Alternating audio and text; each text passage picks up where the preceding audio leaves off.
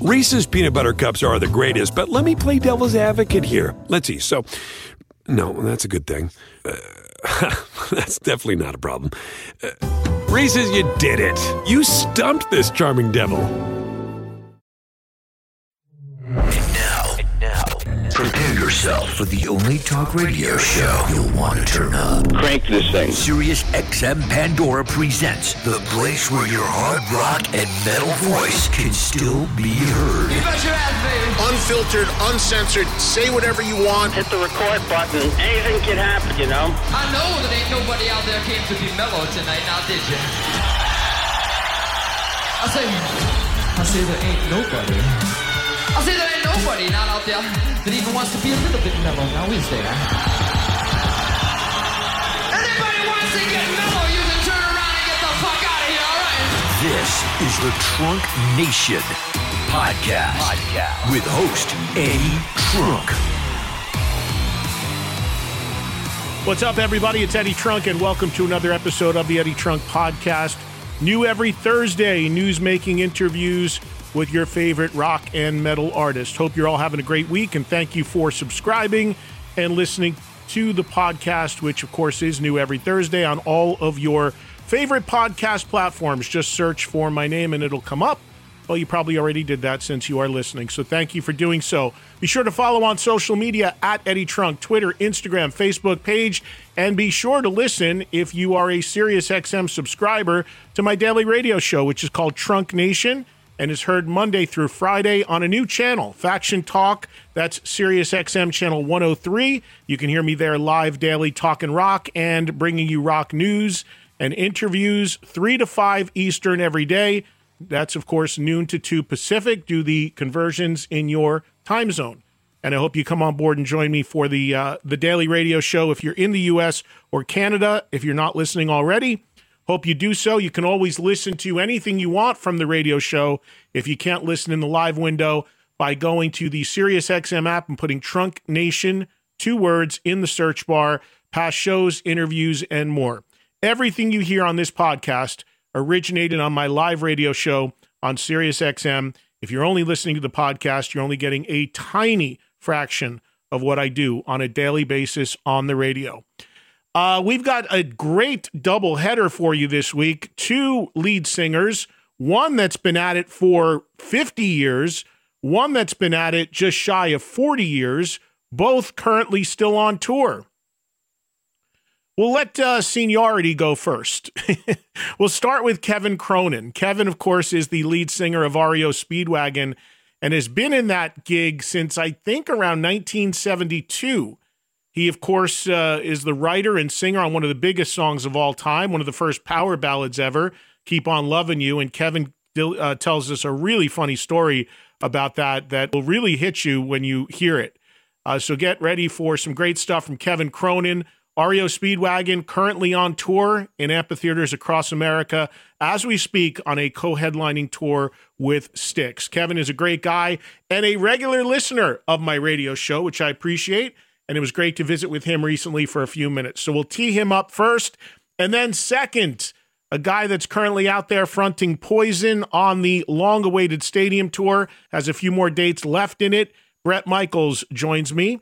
Bret made a lot of news in the interview you'll hear in this podcast when he talked about the fact that he does not anticipate doing anything again with Poison until 2015 and exclusively announced something he's putting together for next year or two that he's calling Party Gras. And this really was a big story when he said this on my show because I think a lot of people thought that maybe Poison would kick into action and do a lot more work coming off of the stadium tour where they are getting rave reviews. But Bret very much on his own path and has a plan for his solo band to do this special event. So we talk a little bit about that and more. It was great to visit with him. 2 good guys, 2 old friends, and it was great to have them both on the show. Of course, these interviews happened on separate days, but they're both around a week or 2 old, so very, very relevant. And again, both bands currently on tour, so you have a chance to check them out and listen to this interview. Good timing.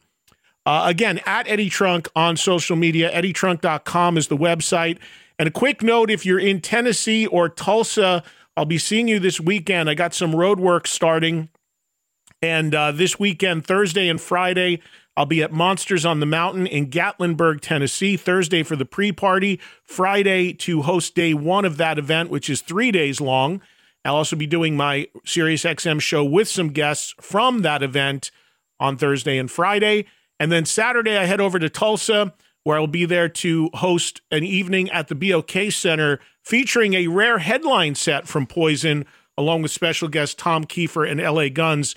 That show nearly sold out. So if you're in the Tulsa area, be sure to get your tickets in advance and come see us this Saturday. And then from there, it's Rocklahoma, a bunch of other great stuff.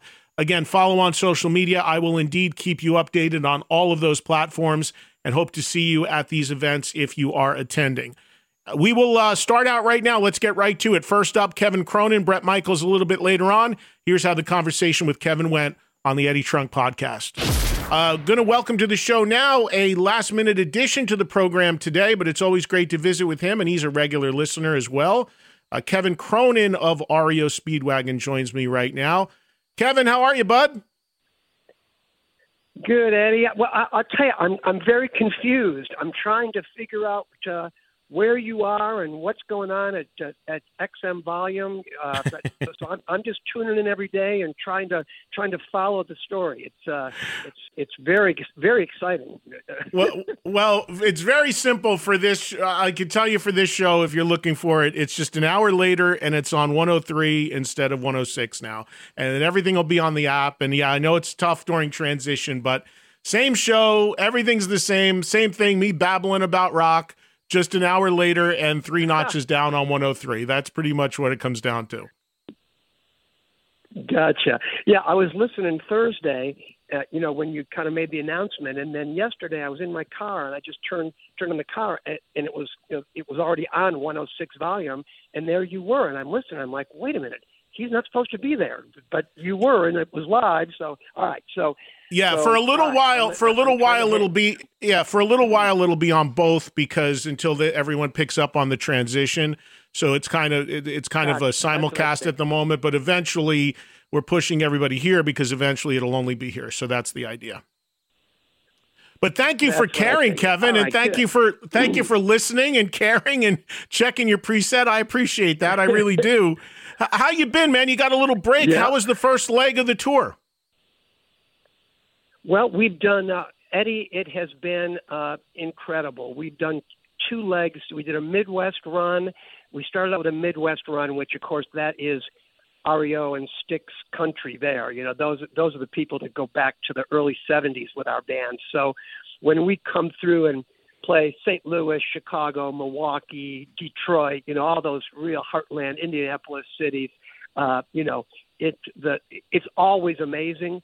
This year was off the charts. I mean, we had 19,000 people in St. Louis. I mean, it's just been so great.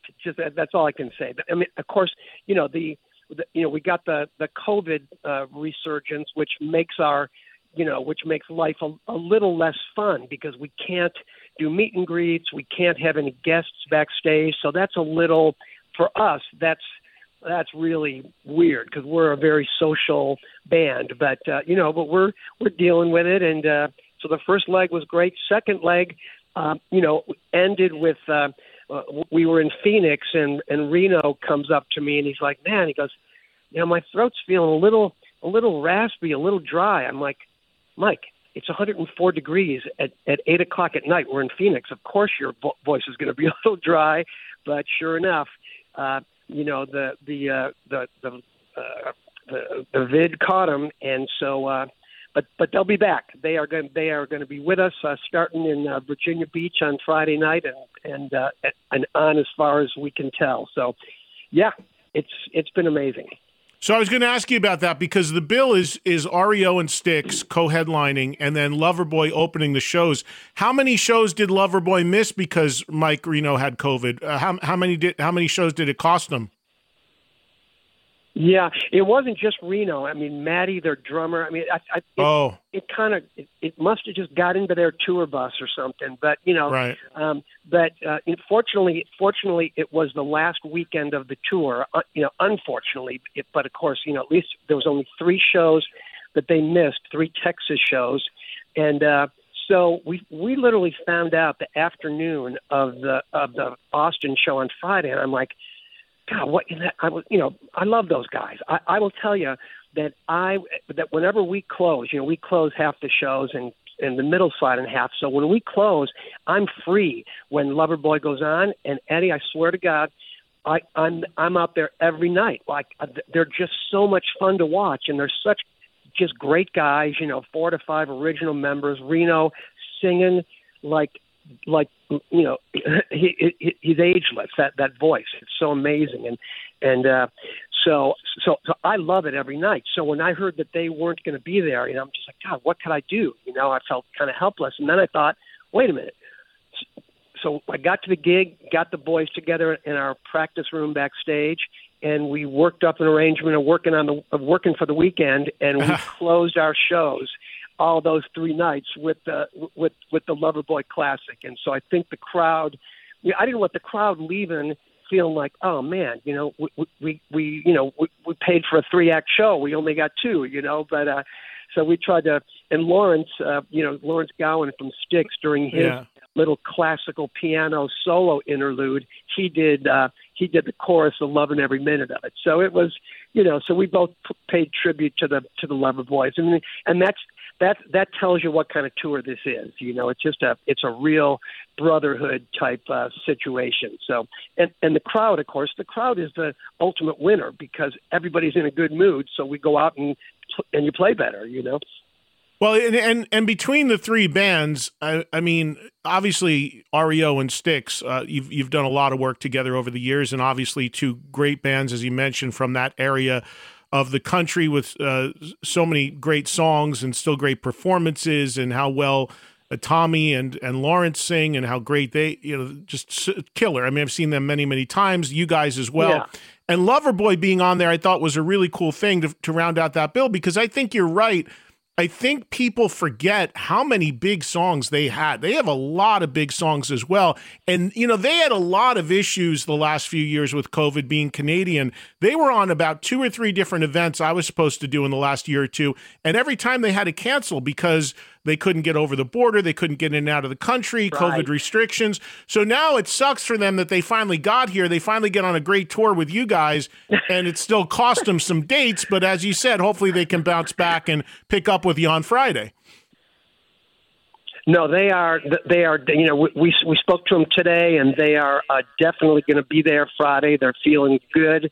They missed a weekend, and then there was a 10-day break. So they've had a full 2 weeks for everyone to get back into it. So they'll be there, and it's they're wonderful. And the great part about it, Eddie, is the whole partnership between REO and Styx. They're up until the year 2000. REO and Styx had never done a show together, and we played with every other band on the planet, right? But for some reason, never Styx. And it was Tommy Shaw and I met just randomly backstage at a rock and roll quiz show that used to be on VH1, and we just started talking. We took our wives out to dinner, and then we're like, we've never played together. Why don't we try it? And so ever since that moment, REO and Styx, I think this is our 5th major tour with them. But what my point is that it didn't come from promoters or managers or agents. It came from the bands. It came from the guys in the bands wanting to work together. And that, all I can tell you is that has really, cemented this partnership. And the same thing happened with Loverboy. Reno and I, we had done a few dates over the years. I said hello to them, but in 2018, Ian Gillan of Deep Purple, myself, and Reno did a tour of Europe fronting a symphony orchestra, playing our tunes with a German rhythm section and a like a 60-piece orchestra. So I spent a month with Reno, and just we had a night of grappa in southern Germany that bonded us forever. And when we got to the lobby the next day, fortunately we had a day off. Reno was unrecognizable, so I can tell you, I walked right past him. Didn't know him. But he's just a great guy, and so that's kind of where the Loverboy edition came from. It was like, wow, wouldn't that be awesome? And it is. I mean, to have, Loverboy plays Working for the Weekend, and 15 minutes later, because our crews are so amazing, they turn the stage over, and it's either us or Styx. And what could be a better song to follow than because everyone's on their feet, like you say. Their whole show, 45 minutes of songs, and it's one of those things where you go, oh yeah, that one. And then they play it. Then the next one, oh yeah, that one. They've got a million songs that So yeah, it's a lot of fun. Kevin, for you personally, going out there with REO and doing this, I mean, I know it's your passion. I know you've been doing it like 50 years. It's just incredible. You still do it well. But how do you feel like doing this so long? Do you still get up for touring like you once did? Are there challenging aspects of it, being older and being at this point in your life, being on the road? How do you feel vocally about singing some of the old stuff? Is some of it become challenging for you, or are you still pretty comfortable with it? Well, I tell you, my son Shane just graduated with a degree in vocal music from USC here in Los Angeles, and he had a vocal professor by the name of Jeffrey Allen, and he would tell me, Dad, you got to work with Jeffrey, man. He'll change your life, And Shane has got, Shane's got an amazing natural singing voice. But I saw over the years he was getting better and stronger, and so finally, I kind of relented, and I contacted Jeffrey, and for the past almost 2 years now, I've been studying with a real vocal coach, kind of for the first time in my life, and my son was right. It has changed my life, Eddie. I see Jeffrey at least twice a week. I see him in the afternoon of show days, and we work stuff out, and I'm still. It's a new way of looking at the instrument, kind of. I'm singing like he changed a lot, but it's making sense, and I don't lose my voice anymore. I'm literally enjoying singing as opposed to like going out on stage every night hoping that it works. So this tour has been, as a singer, my favorite tour ever. I stay healthy. I'm pretty well disciplined as far as exercise and good eating and stuff like that. So I'm still, I can still move around up there, and especially a tour like this where you got 15,000 people a night out there singing along to every song. There's so much energy. We're putting out energy by playing the song, but you hear 15,000 people singing it back at you, man. It just, there's nothing quite like it, so we get energized by the crowd. The only challenge is just being away from home and the travel and now we get monkeypox, which supposedly you got to be careful in hotels. I'm like, oh, great. So now I got to wear gloves when I, in my hotel room. It's like, oh, gee. But, it's always something. That, we're, yeah, it's always something, but I'm having a great time out there, Eddie. I mean, everybody in Styx, everybody in Loverboy. I love all these guys. All the crews get along great. It's a well-oiled machine, and it's fun, and it's just it couldn't be going better for us. So yeah, all good. Well, I'm looking at the set list from, I guess, what was the last show before the break, Houston. And you can see more on the dates and all of this at reospeedwagon.com. But, running down that set list, you got 4 songs from High Infidelity, which, of course, is now past 40 years old, which is crazy because I remember we talked about the 30th anniversary of that. And then you've got, and when you look at these songs, whether it's Taken on the Run, one of my favorites, and Time for Me to Fly, and of course Keep on Loving You, and Roll with the Changes, and all the great REO hits. Yeah, I mean, you're still delivering them great. And I think it's really interesting that at this point in your career that you've gone and looked at things to do with your voice to become a better singer, because most people would think, well, after 50 years, I mean, the guy's got it figured out, but there are changes. It's such a physical thing. And, I just was talking to a friend of mine that works for Aerosmith, and they're getting ready to gear up in September. And he was saying to me, he goes, yeah, Steven is healthy. and he's gotten cleaned up, and he's actually taking singing lessons to get ready for the tour. And then I'm like, well, Steven Tyler taking singing lessons, and then Geddy Lee on the last Rush tour. I'll never forget it. I was sitting back after the show and talking to him, and I said to him, Ged, you're sounding better on this tour than I remember hearing you ever. And he's like, well, yeah, I learned some things. I made some changes. I remember he told me he cut dairy out on show days, and that helped his voice. So I guess you never stop learning, and the challenges of being a singer, because it's such a physical instrument, it's your voice, that you're always going to evolve and learn new stuff. And it's interesting to hear that you're doing that as well. Yeah, I mean, I think you either do or you don't, and I think the singers that you see kind of falling by the wayside for whatever reason, it's hard. It's hard to be in your 60s and kind of revamping the whole way you think about singing, which is what I've been doing for the past couple of years. And it's a challenge, and you got to be up for it. But man, oh man, I will tell you that. The rewards of it are, I mean, it's amazing. I mean, I just, like I say, it turns out that singing is actually quite enjoyable. So, well, yeah. Kevin, I love to sing. I just don't let anybody hear me do it, because nobody needs to hear me do it, because I'm awful. I'll introduce you to Jeffrey, Eddie. This could be a whole new thing. He wouldn't have a chance with me. He wouldn't have a chance. He would be like, you know what? You should be lip syncing, pal. You should be lip syncing, because you.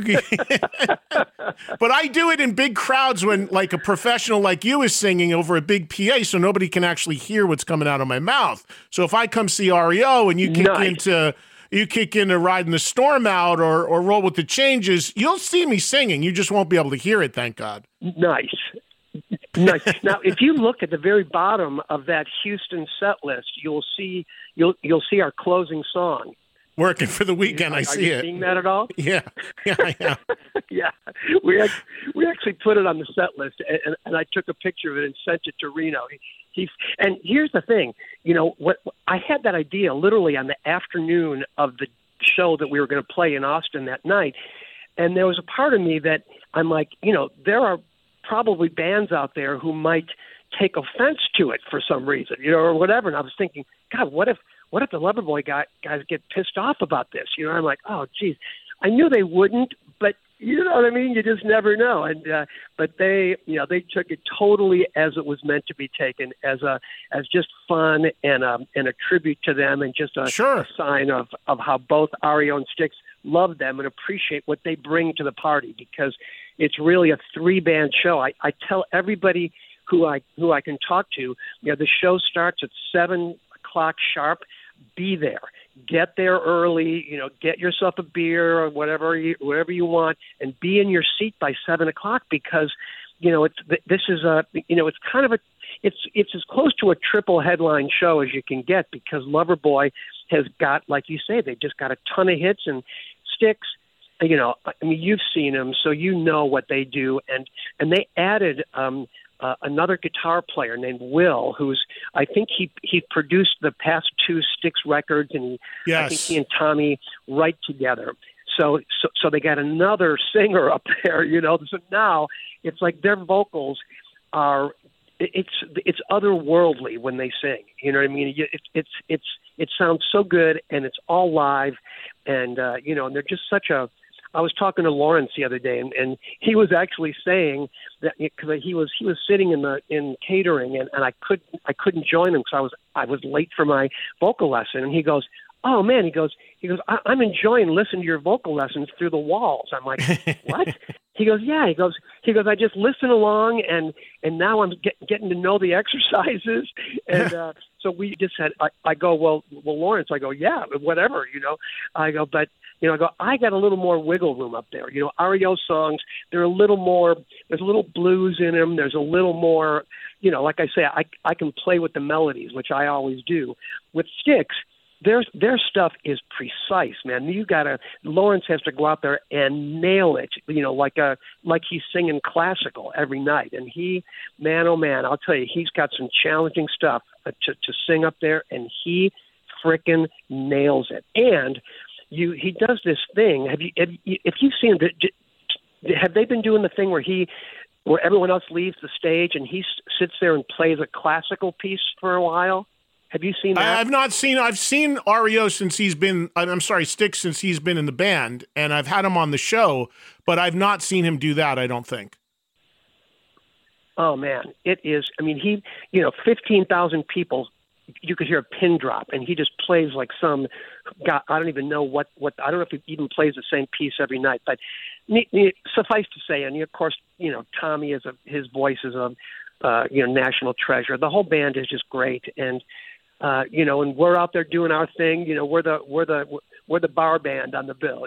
So we just go up there and thrash around and play the hits and have some fun and do the REO Speedwagon thing that we've been doing for 50 years. And it all somehow works, Eddie. It all kind of fits together. And I think people around the country have got so much pent up desire to hear live outside rock and roll. That's why our tour is doing great. I hear that the stadium tour is doing great, and people just want that our era of music. They want to hear it, and they want to hear it loud and live, and so it's a pretty amazing summer. Everyone needs to just be careful and stay healthy, and just be smart, so we can get past this frickin' pandemic. Yeah, the tour resumes for REO, Styx, and Loverboy in Virginia Beach, Virginia this Friday, mostly East Coast stuff the rest of the way, running through September 18th, ending in Bangor, Maine. So go to REOSpeedwagon.com for a date, your tickets and all of that, livenation.com. And as you heard, 3 bands, a ton of hits, great bill, reasonable ticket prices. No one's going to bang you for $5,000 to go see this. You'll have a great time. You'll have some beer money left, right, Kevin? You're not fleecing people. Yeah. I know that's a plus too in today's economy. It is, Eddie, and believe me, we're our kind of bands, that came up old school, playing clubs and moving on to VFW halls and whatever. We have I think a good sense of that, a good sense of audiences, and obviously we work hard and we want to get paid for what we do, but we don't want to. We don't need, we're good at a certain level. At that point, it's like, well, wait a minute, let's keep just like you say, keep the ticket prices reasonable so people can go out and feel like they got more than their money's worth. That's what we always want people to feel like we exceeded their expectations. They walk out of that concert and they feel like they just feel great. That's our job. And that's what we're doing. Hey, a couple other quick things, and I'll let you go. I heard that a little birdie that may or may not have been your manager, my friend Tom, and told me that that you're working on a book. You know what? I am working on a book, Eddie. I started it by accident. We did a tour with Status Quo in Great Britain. Status Quo, who over here, had pictures of Matchstick Men in like 1967, and then no one heard of them again. But I'm sure that Status Quo is a huge, what they call them, a boogie band over in Europe and especially in Great Britain. And so we toured with them, and I started journaling, just like this one, the journal about the British tour. And the next thing I knew, I was writing a book. I've been at it ever since, and so it's a labor of love, and it keeps me busy, And but when I'm done with it, I'll definitely let you know. But I'm getting close. Thanks for asking. When did REO tour with Status Quo? That was recently, or way back in the day? No, this was in 2016. We did a big tour with Def Leppard in the summer. And I was away from home a lot. And then I got home, and I was home for a couple of months in the fall, and I was feeling like connected to my wife and the kids. It was great. And then I had to go to England for a month, and I got there, and I just kind of melted down a little bit. And so journaling for me, I like to write, whether it's songs or blogs for our social media pages or whatever. I just like to write. It's kind of my hobby. So so I've been it's kind of my hobby, and maybe someday it'll actually be released. So when the book is done, will it be pretty much like your story, like an autobiography, or is it more just about the recent years on the road? Well, the working title is Roll with the Changes, and then in small print, My Life Within and Without REO Speedwagon. So it's my life story, kind of told, through the songs. The songs kind of go along with the story. So, and it's REO's story. I think fans of our band, there's a couple of questions that they have, and one of them is, where do the songs come from? How does that happen? So I do my best to dig into that. And also, what happened between Kevin and Gary? What happened between me and Gary Richrath, who was the guy that found me. I was a folk singer in Chicago, and he found me and saw something that I hadn't even seen yet. And I played Music Man for him on an acoustic guitar. And next thing I knew, I was, on a plane to Champaign, joining REO Speedwagon. And so Gary was always kind of a big brother figure to me. And the fans want to know what happened, in 1989 when we went our separate ways. So I get into that.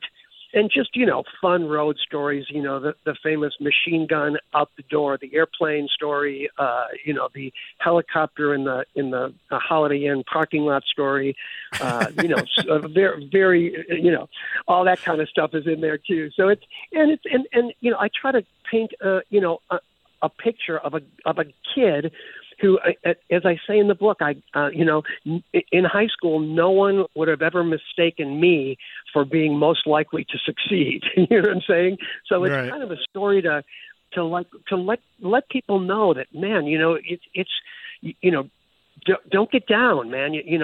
Whatever you are, whatever your dream is, whether it's to be an artist or a carpenter, whatever it is, just put in the work. And don't give up, and you'll find your way. That's the underlying story to this book. And so hopefully, people can learn from my mistakes and from the rare good move that I made over the years. Well, I can't wait to read it, and those teasers you just threw out there sound great. So when it's ready and it comes out, we'll have to do a whole show because, I want to hear about the helicopter in the parking lot. That could be an hour right there, as far as I'm concerned. So Eddie, you'll have to get the book. I'm sorry. No, I want to read the book and then ask you about the book once it's out. So we'll do that for sure. And last thing, Kevin, I do a show every year, and as a listener, you may have heard it, where we do what I call the Top Rock and Roll Hall of Fame snubs. And every year, I have to revise that list because the bands that I scream about for the Hall of Fame eventually get in. So, for instance, last year, two of the bands I screamed about was Pat Benatar and Judas Priest. Thankfully, they're both going in. Now they can come off the list. So recently, with my audience, we revised that list as we do every year. And a few times on these lists came up actually Styx, who you're on tour with, and your band, REO Speedwagon. And I saw your manager, Tom, recently at a Sammy Hagar show, who he also manages. And I said to Tom, well, we got Pat in. I said, Sammy's already in on your roster with Van Halen. Next, it's got to be REO. We got to start getting REO in. I'm curious for you. Is that important to you? Is that something that you'd like to see happen? Because I think it's pretty deserved, if I'm being honest. But, and us as fans, we obsess over this kind of stuff because we feel the band's being disrespected, not being on a ballot or not being considered. Where do you land on that? Are you kind of like, hey, if it happened, great? I'm sure it doesn't keep you up nights, but where do you land on the whole Hall of Fame thing? Well, yeah, it doesn't keep me up nights. It is,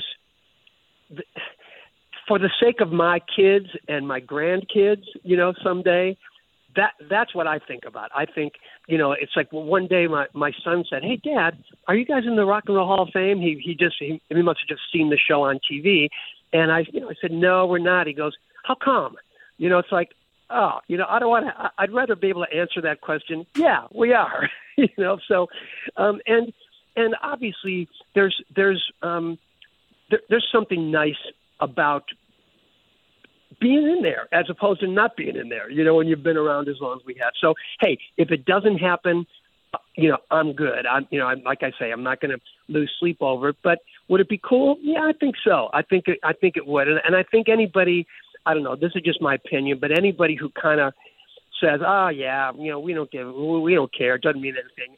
I think probably a lot of those people change their tune once they get in, and cause I hear that from people that they're like, "I don't care," and then all of a sudden they get in, and they go, "You know what? This is pretty cool being in." You know what I mean? So I was really happy for Pat and Spider to get in. And Spider did promise that he, now that he's a voting member, that he'll be voting for us next year. So we got one vote. Then we got you. That's two. You got it. He'll probably vote for us. That's three. So,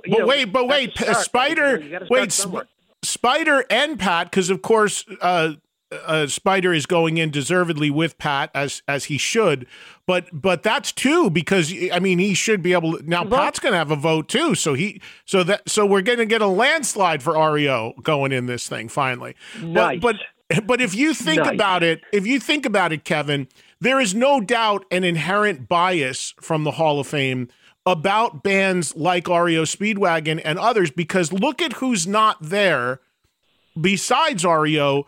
All of which have a ton of hits and sold millions of records. REO, Styx, Foreigner, Boston. There's a kind of a theme there, don't you think, of those?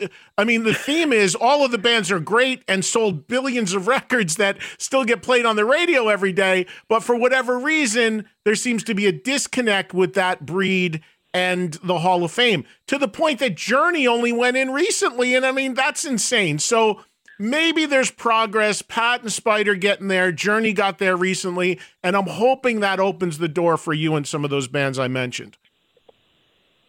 Yeah, when I think about it, Eddie, we're very close to the guys in Cheap Trick, and I was real happy for them when they got in. And I think part of the Rock and Roll Hall of Fame thing is what your legacy is, and did you carve out a niche in the world of music through your band, and I think that, and this is just my opinion, but I think REO Speedwagon gets lumped in to because people used to the press used to refer to the bands like the ones you just mentioned as being corporate rock. Yes, and I'm glad. Real quick, Kevin, I'm glad you said that. Yeah. Because that makes me nuts, because I don't even understand what it means, but it's kind of a condescending term.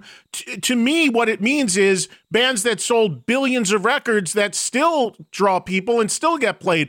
But I don't understand what that even means, and I've heard that as a derogatory term to that era so many times. Can you elaborate? Do you even understand that? I think there's a misconception. I can speak for my band because I know how we operate, and I think there's a misconception that certain bands who sold a lot of records somehow, made a deal with the devil, and somehow sold out to corporations and made music that all they cared about was to sell records, and I can tell you that. I don't know any band that operates that way. Our band, we played. It took 10 albums before anyone really heard our songs on the radio. And and our songs just. I started out as a folk singer, like I said. So I just write songs, and and then when you go in the studio, you want to. You're making a record because you want to share your music with people, so you want to do it in a you want to put the song, you want to produce the song in a way that hopefully people will hear it. That for us, I think the key was that REO they were more like Deep Purple when they first started, and then when I joined the band, I brought in kind of a Buffalo Springfield, kind of a folk rock thing. And so REO kind of so it's kind of turned into what I call hard folk rock. It's like folk rock, but with Rich Rat's guitar screaming, and this powerful rhythm section. So yeah, that whole corporate rock thing, I think I agree with you. I think it's a term of condescension. It's a way for someone that just for whatever reason didn't like those records to kind of justify their dislike by characterizing it as being kind of sellout music. And that's just that's not what we did. We just, we were producing our own records at that point. We were just going in the studio by the seat of our pants and, hoping for the best, So, and then, and I will say that we got really lucky because when I brought Keep On Loving You into rehearsal, I sat at the piano over at SIR Studios in Santa Monica, and I was playing the verses. I hadn't written the chorus yet. I kept playing them over and over and over again. The band was like sitting around, and and then the chorus came to me, and I started playing that. And Rich Rat got up, plugged in, a curly guitar chord from his vintage Les Paul into a stack of Marshalls. And to this day, I'm not sure whether he was playing along or just trying to drown me out so I would stop playing that song. But when I heard his guitar on that chorus of that song, I stood, my arm hair just stood up, and I went, oh shit, this is a kind of a soft, moody, kind of a emotional lyric and melody here. But with that guitar, it was just like, oh my God, that's exactly what the song needed to just deliver it powerfully. And people heard that and they liked it, so what can I tell you? And maybe one of the first ever true power ballads, I mean, there obviously were ballads prior to that, but I mean, that's always been one of my favorite things is the marriage of nasty, loud guitar with beautiful melody and vocal. And that song encapsulates that. So in a way, I mean, really one of the earliest, what would come after, as that may have spawned what came a few years after with that whole MTV movement and every hard rock band in the world making a power ballad and making it be the lead single and making it be a big track from the record. And we all know how well so many of those bands in the hard rock world did with that. But in a lot of ways, I think you set a blueprint with that, with Keep On Loving You. Yeah, well, like I say, it was a happy accident for us. And, it's got that little naughty lyric, I don't want to sleep, I just want to, you know what I mean? So there was just a couple of, it was just one of those, I write a million songs, and then, every once in a while, one just comes along. And to be honest, I wrote those verses in the middle of the night, I was barely awake. But when I wrote them, Eddie, I had a feeling, just because I'd been making records for 10 years by then. Something inside me said, wow, there's something special here, and I think maybe it was the honesty of it and the fact that those verses have got, people use Keep On Loving You as their wedding song. And whenever I hear that, I think to myself, man, did you guys read the lyrics? Exactly. That's very true. I've thought about that too. The chorus is one thing, the verse is something else. I know. Exactly. But that was my journey. I mean, what I experienced that brought those verses on, then I made the decision, it was I was either going to stay or go out of the relationship, and I made the decision to stay, and that's when the chorus came. So it was just like, it's definitely life imitating or art. I don't know, whatever that saying is. Yeah, life imitating art. Yeah, but that's hysterical, man. And I'll let you go. I appreciate your time, but that's hysterical because you're right. That song is a wedding song, and if you listen to those verses, that's not what you want to start your wedding journey on. Kevin, you might have to do a rewrite of it, or just go in and edit the song, and just so it keeps looping the chorus or something, because people may not realize what they're playing there. All coiled up in the grass, hissing. Yeah, exactly. Oh God, that's too funny. Well, Anyway, man, listen, it's always great to visit with you, Kevin, and I appreciate the time. Everybody go to REOSpeedwagon.com, LiveNation.com, get your tickets. REO, Styx, co-headlining, Loverboy supporting, and the dates resume this coming Friday, and you can find a date near you online. Hope to get out there and see you myself soon, Kevin, and send my best to the guys. Thank you so much. Will do, Eddie. Best of luck with the news channel, and I will figure out how to reprogram my car eventually, hopefully sometime this week. That's going to be my journey between now and when the tour starts again. All right. I got some. All right. Yeah, there you go. All right, man. Thank you so much. Right. I'll talk to you soon. Right. Take care. Safe travels. You got it. All right, Eddie. Bye. Great stuff from Kevin. Hysterical story about Keep On Loving You. So many people don't realize some of the lyrics in that song and using it for a wedding song and stuff. That was priceless. All right, we got another great interview for you. It's another front man from another band that's currently on tour this summer. That band would be Poison. That lead singer would be Bret Michaels. Bret and I have a long, old friendship and history, and it was great to visit with him. He took a few minutes out from a day off from the stadium tour when they were on a break to call into my radio show, Trunk Nation, and here's that conversation. How are you, my friend? Eddie, my friend, I am doing awesome. How you doing today? I'm good. You know, I just saw some video of you on TikTok that apparently, in addition to all your work fronting your solo band and Poison, that you also fix a mean RV. Let me tell you something. You have any kind of vehicular problems, give me a call. I was laughing so hard because Pete came around the corner and I was underneath there and I was damn determined that this family truckster was I was going to have full support underneath there for the storage. And you were really getting your Pennsylvania on, working on an RV in the heat, weren't you? Yin's up there working on that, are you? That's the most Pennsylvania I was. I was laughing and go, Pete, you're laughing at me. Why don't you get in here and help me do this? It was great. Are you good like that? Are you the kind of guy that can fix anything? Because I can't put a light bulb in, but are you good like that? Honestly, this is how sad is this? But yes, when you live behind a dry cleaner for 3 years struggling in L.A., and when I say struggling, I mean I'm talking about sleeping bag, battling cockroaches, building your own area to sleep in.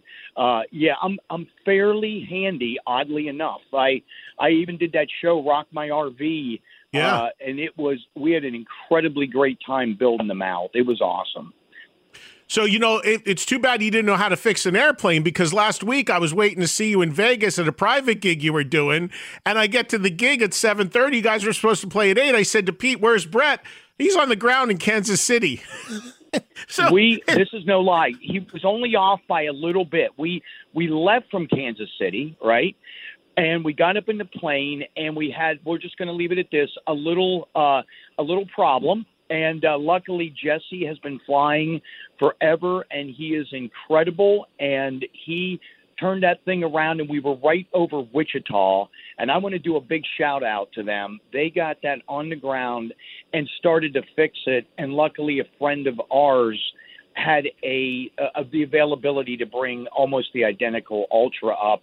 And we made it late that night. And full credit to you and to Pete. Pete, you inspired him. He went up and played for this private event. They did 2 sets. They were friends of ours, and they threw a hell of a party. I got there at 11, walked on stage, and we just went till early in the morning.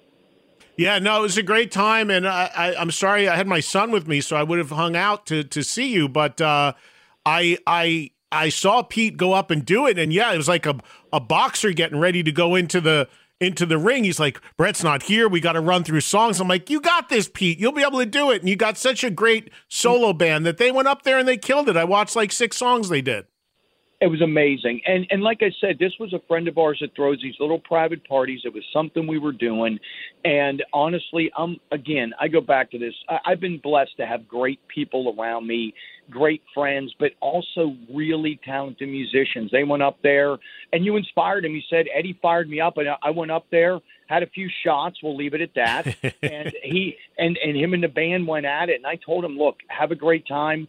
grace of God, I'm still here on the planet. Everything worked out right.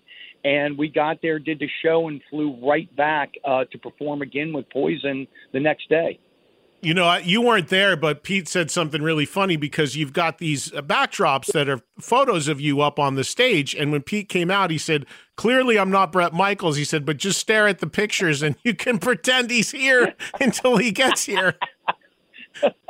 You need a Bret hologram. He does. He's also a comedian. His side work as a full-time musician and comedian, it's amazing. He does great.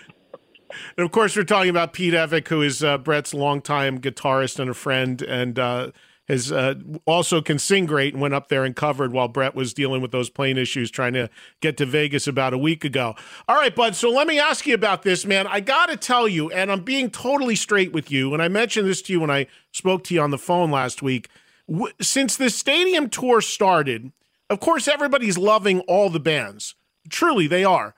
But the one band that I have more people calling in who are people who went to these shows that are walking out of there saying, wow, I was blown away, or wow, I didn't even go in as a big fan, but I came out as one, is Poison. Tell me how this whole experience has been for you on this tour. I know a second leg coming up, first leg in the books. How has it felt for you to be reconnected with the guys in Poison? You guys don't play all that often, and to be out there getting the response you're getting. Well, first of all, to those that called in and said that, thank you, and the fans coming out, it starts with this. I'm doing a whole pictorial on this. There's a whole big story that rolls out before the 2 nights we kick off in Fenway this coming up weekend, and there's a whole big pictorial we're doing about this and about my gratitude. I just said, look, I can only speak from the feeling I have, and when I come out on that stage, I am beyond excited. I've got this incredible, let's call it unique, positive energy to also not just sing the songs, but tell the fans how grateful we are. And the first words out of my mouth are, we didn't get here alone. It's the best statement ever. The fans, the bands, the crew. And then again, I want to go back to this. The fact that we get to share that stage with people that I admire, I love. I would have bought a ticket to this, as I said many times. If I wasn't on this bill, I would have bought a ticket to the stadium tour. And, you know, to be up there with Def Leppard and Motley Crue, Joan Jett and the Black Hearts, and this new incredible rock band, Classless Act. Honestly, I say this, it's the best time of my life. I always have a great time. And we have a bunch of solo dates I do in between these at these festivals. But honestly, everyone out there, that crew, I need to tell the fans this. They are moving, Jamie and everyone out there that is doing this, they're moving an entire city. And think about this, a band ends, they're moving all of that gear off, getting the next band up, and to make sure that in the end what matters is that fans have a great time. Well, I mean, I think that there's a lot of things, and I've not seen a show yet, but I look forward to catching one. But I think there's a lot of things that are working towards Poison's favor in this. You've got a great slot in the middle of the day where people are still very fresh and energetic and excited to be there. But the other thing is, Poison, and I mean this in a good way, you guys are kind of like locusts where you show up every 5 years and then go underground again. So I think a lot of bands actually overplay where it's like once or twice a year, it's like, oh, I can see them again and I see them again. But for you guys, it truly is special when you all unite and come together. And I think that comes into play a little bit as well. 1,000,000%. Here's why. Remember, we grew up, again, I could go into this over and over, but it's the truth. We grew up in a really small town, and then we had the chance to meet CeCe. He's from New York, but he moved out to L.A. We rehearsed, and that's part of this pictorial I'm doing this upcoming week. It's really personal photos. As I said, it all starts right here. We go back into a small rehearsal room and play nothing but good old-fashioned live rock and roll. And our friendship, that energy, all works. It's an incredible – we get on that stage, and then to add to your point, again, for Poison – I'm telling people, get out and see this because it'll be a couple years again, more than likely reunite in 25 and go back out there and just kick ass again and have a great time. And it's exciting and people get to see it. But here's the bottom line. we're 4 original members that all want to be there. That's all I can tell you. The other bands, every one of them wants to be there. They're putting on a great show. Each of us has a unique identity. And you're right, we get to play. People just got there. The buildings, I think what Live Nation was surprised about is the buildings are 90 to 100% filled when Poison's hitting the stage, and they're getting that first beer. You know, you're into your first or second beer. It's a good summer feel, and we're bringing out a good party. I mean, we're starting with Cat Dragged In, Ride the Wind, Talk Dirty to Me, and then just hit them with hits for 55 minutes. Yeah, I mean, I got so much respect for the fact that, yes, you guys are still the original band. You play totally live and real. You got Will Dowdy over there helping you out that does a great job, which is awesome. But the 4 of you guys still just, plugging in and playing and really singing live, it's awesome. And I think it's great. Now, you mentioned people might not see Poison until 25 again after this. That's 3 years from now. Is there a plan for you? I mean, I know you work relentlessly with the solo stuff, but is there a definite schedule in place for what's going to happen over the next 2.5 years? Well, again, for me, next year, I put it off this year because we didn't know this year again, with everything going on in the world, we didn't know if the stadium tour was going to go. I prayed every day. I'm like, I hope this goes. I've been waiting since 20. First words out of my mouth, besides thanking the fans and the bands and the crew, I go, I've been waiting 2, almost 3 years for this. We announced the stadium tour. But for me this year, we were going to do the Party Grawl tour. I put together something incredible, and now we're going to launch that in 23. And when I tell you what this is and the way we've designed it with everybody, it's an incredible amphitheater tour that's just going to be, again, I think it's going to be insane and going to be what we call it the all thriller, no filler summer party. And you'll know what I mean when it hits the stage. It's really an exciting idea. Now, this is your own band or Poison that would do this? Well, this would be my own band in 23. Okay. And then again, I just saying in 25 is probably when Poison will put a humongous world tour together and go back out and be incredible. And it'll be awesome. In 23, right now I moved. In 22, again, I want to explain my Party Grawl, this entire amphitheater thing we're doing in festival. We as soon as we knew we were doing a stadium tour, we moved that to 23, and we got to do the stadium tour, which is incredible. And the Poison standalone shows like we're going to do with you in Tulsa on, I believe, Saturday, August 20th. Yep. That's going to be insane. And again, we get to play a lot longer and put a lot more songs in the set. Yeah, I wanted to mention that. I'm going to be hosting a show with Poison, also on the bill. It's a great bill. Tom Kiefer, LA Guns, and again, that's August 20th, which is a Saturday, and that'll happen at the BOK Center, which is a great arena in downtown Tulsa. I was there for the first time hosting a Megadeth show a few months ago. My buddy Doug Burgess is the promoter, always puts on a great party, and that's going to be a Poison headline show. Those tickets are on sale now and almost sold out. And Bret, I know you've broken off and done a bunch of solo stuff on off nights of the stadium tour, but outside of this Tulsa show on the 20th, are there many other Poison headline dates or no? There is. And I tell everybody, just go to BretMichaels.com or Poison.com and just, what I want to tell people is it gives you the unbelievable great thing about the internet and social media. You can literally watch stuff, hear stuff, know stuff almost in real time, and I just tell people just go to BretMichaels.com or Poison.com and check it out. And they can get all that information, whether they're interested in the outstanding Poison shows or whether they want to check out the Bret Michaels Party Grawl that's going to be. We have a few of those select dates till the end of the year, but the big thing kicks off in 23. Can you tell us who else will be on Party Grawl, or you're not ready to do that yet? No, we know. We just don't want to say it yet. When you see the concept I wrote up, I think people. It's just a great. It's like I said. It's a all thriller, no filler. All original singer, nothing but hits that just is going to roll. It's going to be truly, when they use the words nothing but a good vibe or nothing but a good time, it is it is going to be that kind of night. And we're only going to pick select dates in all the amphitheaters, Live Nation amphitheaters, and then take it out to the festivals and everything along with it. Let me ask you this. Another thing that I'm catching from people who have seen Poison on the stadium tour is how great the vibe is up there and all of that. Now, we all know that over the decades, it's not always been like that with the four of you. You've dodged a bass from Bobby on stage in the past and what have you. How is the vibe, backstage and on stage for you and the four of you? Is everybody clicking? Absolutely great. And you ready, Eddie? I know the fans are like, dude, I've talked about this before.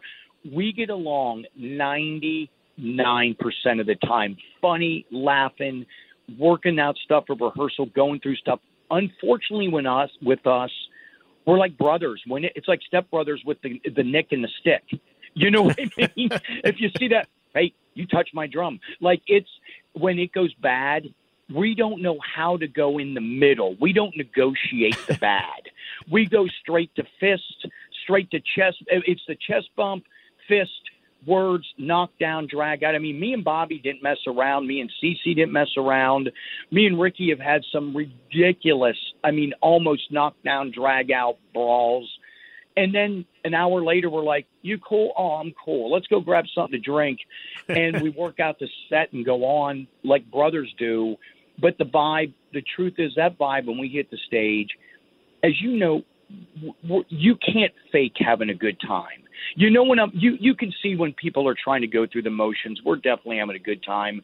And I spend every minute saying, ladies and gentlemen, Cece, Bobby, Ricky, and Ricky being out there, me and him have both had some pretty heavy, different medical things. Yeah. And Ricky's out there kicking butt, not only surviving, but thriving from cancer. And myself, I had a rough go. And out of that, really, what I should have been down for about 2 weeks, I missed one show in Nashville. And that was the biggest upset for me because I love Nashville. I lived there forever, have a beautiful ranch there. And the truth of the matter is I was bummed. But as that show was taking place, I was on an IV and some other stuff I won't go into, but just fixing up the diabetes and some other things were going on. And I felt really bummed out. I apologize to the Nashville fans profusely. But had I not stayed in the hospital, we would have been pulling out of the last 2 weeks of the tour. Yeah, I was going to ask you about that because that was well documented when that happened, and there's nothing more important than your health. And, of course, although we all feel like kids still, none of us are kids anymore. Nobody on that tour certainly either, except for Classless Act. They are kids, but outside of the main four acts. Like they're awesome. Yeah, I gotcha. Yeah, but so you're okay, though. That's all behind you, and that was just a setback from your diabetic stuff. I just got checked on this little moment of the break because I had a couple solo shows, festivals, and the honest to God truth is I'm feeling 90% better, and I'm hoping by Boston I'm right there. And I still came out on that stage, and that heat, let me tell you something. We went to St. Louis. It was 103, 109 up at the front of the ramp. And the way I was feeling, I gave it I left every bit of energy I had out there, but thanks to good medical attention and in my case, grace of God and a lot of well wishes, it really got me through it. And Jacksonville, I'm going to tell you something, that crowd was insane and it was pouring rain. And Eddie, the best thing that happened to me was it got slightly cold and poured rain. And I was like, oh, this feels amazing. Actually, I embraced the rain. I know that sounds funny, but sometimes when that weather turned, I was like, oh, this feels great. And I just stayed out there, and the rain was cold on a hot night, and it felt good. Just a couple more things, and I'll let you go, brother. I wanted to ask you about new music, whether with the solo band or with Poison. It's been a long time since Poison made new music, new song, new album. I had Ricky, Ricky called in a couple weeks ago because he heard us talking about Poison, and he was just checking in. It was very nice of him, and he said, I'd love to do more. I'd love to do a new record. I'd love to, be more active with Poison. I just don't know. Is there a side for you, Bret, that could ever see Poison? We know Leopard's out there. They're the one band on this tour that's promoting a new record. Is there a side to you that would like to make new music with Poison at any point? I make new music every day. Like now as we're talking, just finishing up stuff with Pete that we're working on every day. And yes, without a doubt, here's what I would do with Poison. I'm having this openly because we've had this discussion. If we could all just pick out just one good song, make it amazing, make it fun like you're seeing on the stadium tour. What happens when you go in there and say, put together 12 songs and everyone, starts this, or I want it to be that, or let's just go in and make a really great rock song, a really good new, when I say this, new version of Nothing But a Good Time, a new Talk Dirty to Me or Cat Dragged In, and come out with the only expectation that it's just a great new song to play. I think we would have a blast doing it. And I know that with the songwriting of CeCe and Bobby, Ricky, and myself, we would write a good song. And then we just go out and have an amazing time playing that when we go out and do stuff hopefully in 25. And last thing, and I'll let you go on this. This is August 1st, 2022. Training camps are open. How are you feeling about your Pittsburgh Steelers now that the camps have started? I feel great. I'm just, you know me, that's a loaded question because I'm like, you got to believe it to receive it guy. I got to believe that this is the beginning of a new era. A friend of mine that's a minority owner in the Steelers and a neighbor, and they changed over Heinz Field. Everything's the beginning. Ben was amazing. I mean, he's an instant Hall of Famer and an incredible, incredible human being for the city and everything. But, yeah, I feel I got to believe, knowing training camp, looking at everything, I think we're going to kick ass. That's the beauty of the start of a new season for sports because we're all winning the Super Bowl. In August, we're all winning this. I feel like my Giants are going to win the Super Bowl. I'm eternally optimistic. That's you and me. We've talked about this at an Irish pub over many a drink. I'm eternally optimistic that we are going to the Super Bowl, and even if we're down in the season without a chance, I still believe out of some wild card miracle, we're going to the bowl. That's it. And that by its nature is really what being a fan is, right? Always having that belief and pulling for your team through thick and thin. That's really what it comes down to. Absolutely. Which, let me say this, I'm going to segue. I'm going to jump for a moment to the next thing. I want to make sure that the fans understand the gratitude I have, not just for my solo band and my good buddies. And when I say solo band, it's not a side project. I live for this and I love it. But for Pete and everybody in the band and Rob and Norman and, Proud Mary, I love them. But I also want to make sure that, and this includes Will, who's our keyboard player and incredible background vocals. I want to make sure that Bobby and Ricky and CeCe, they understand how grateful I am. I've got great friends. We've been through a lot together, and here we are this many years later getting to rock a stadium and share the stage with people I love. But last but not least, definitely most important, the fans. They need to know this. I have a whole thing called Fan Appreciation Matters. It's called Welcome to the Fam. And I can't explain enough. When I'm out there down on my knees, smacking hands, doing all that stuff, it's really a true, sincere thank you for letting me live out my dream, and we can't do it without the fans. So thank you and thank them. Well, it's definitely resonating because the fans are picking up on it, and they're loving it, and they're loving seeing Poison out there. And, of course, people wanting to go see your solo band, plenty of opportunities for that as well. Go to BretMichaels.com, and that's where you'll find all your information on everything Bret's got going on, from his books to TV stuff. I know There's an A&E doc coming soon. There are the solo shows, the Poison headline dates. I'll see you at the one in Tulsa, again, August 20th at the BOK, and the stadium tour resuming in Boston this coming weekend. So a lot of stuff going on, man. Get your rest in there too, buddy. We need to keep you healthy. Nuts to that. I'm going to shoot this A&E doc. I got to shoot that. And then don't forget Impractical Jokers.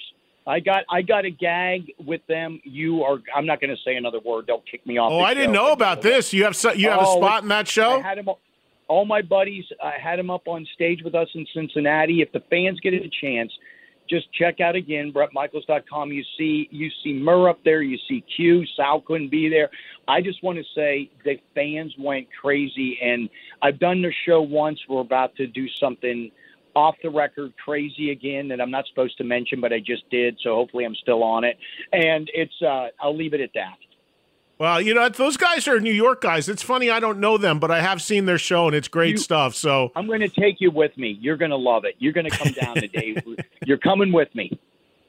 It sounds like a plan. Well, listen, buddy, I'll see you sooner than that. I'll see you in Tulsa on the 20th at the BOK, and then I'm definitely going to try to hit a stadium show. I think I might do the last one, which is where my second home is now in Vegas, so I hope to make that at Allegiant. I was just in Vegas the last 3 weeks. There's posters up all over the city for it, so I think that's the one I'm going to shoot for. But I'll be seeing you in Tulsa in a few weeks, and stay healthy. That's most important, and keep kicking ass out there.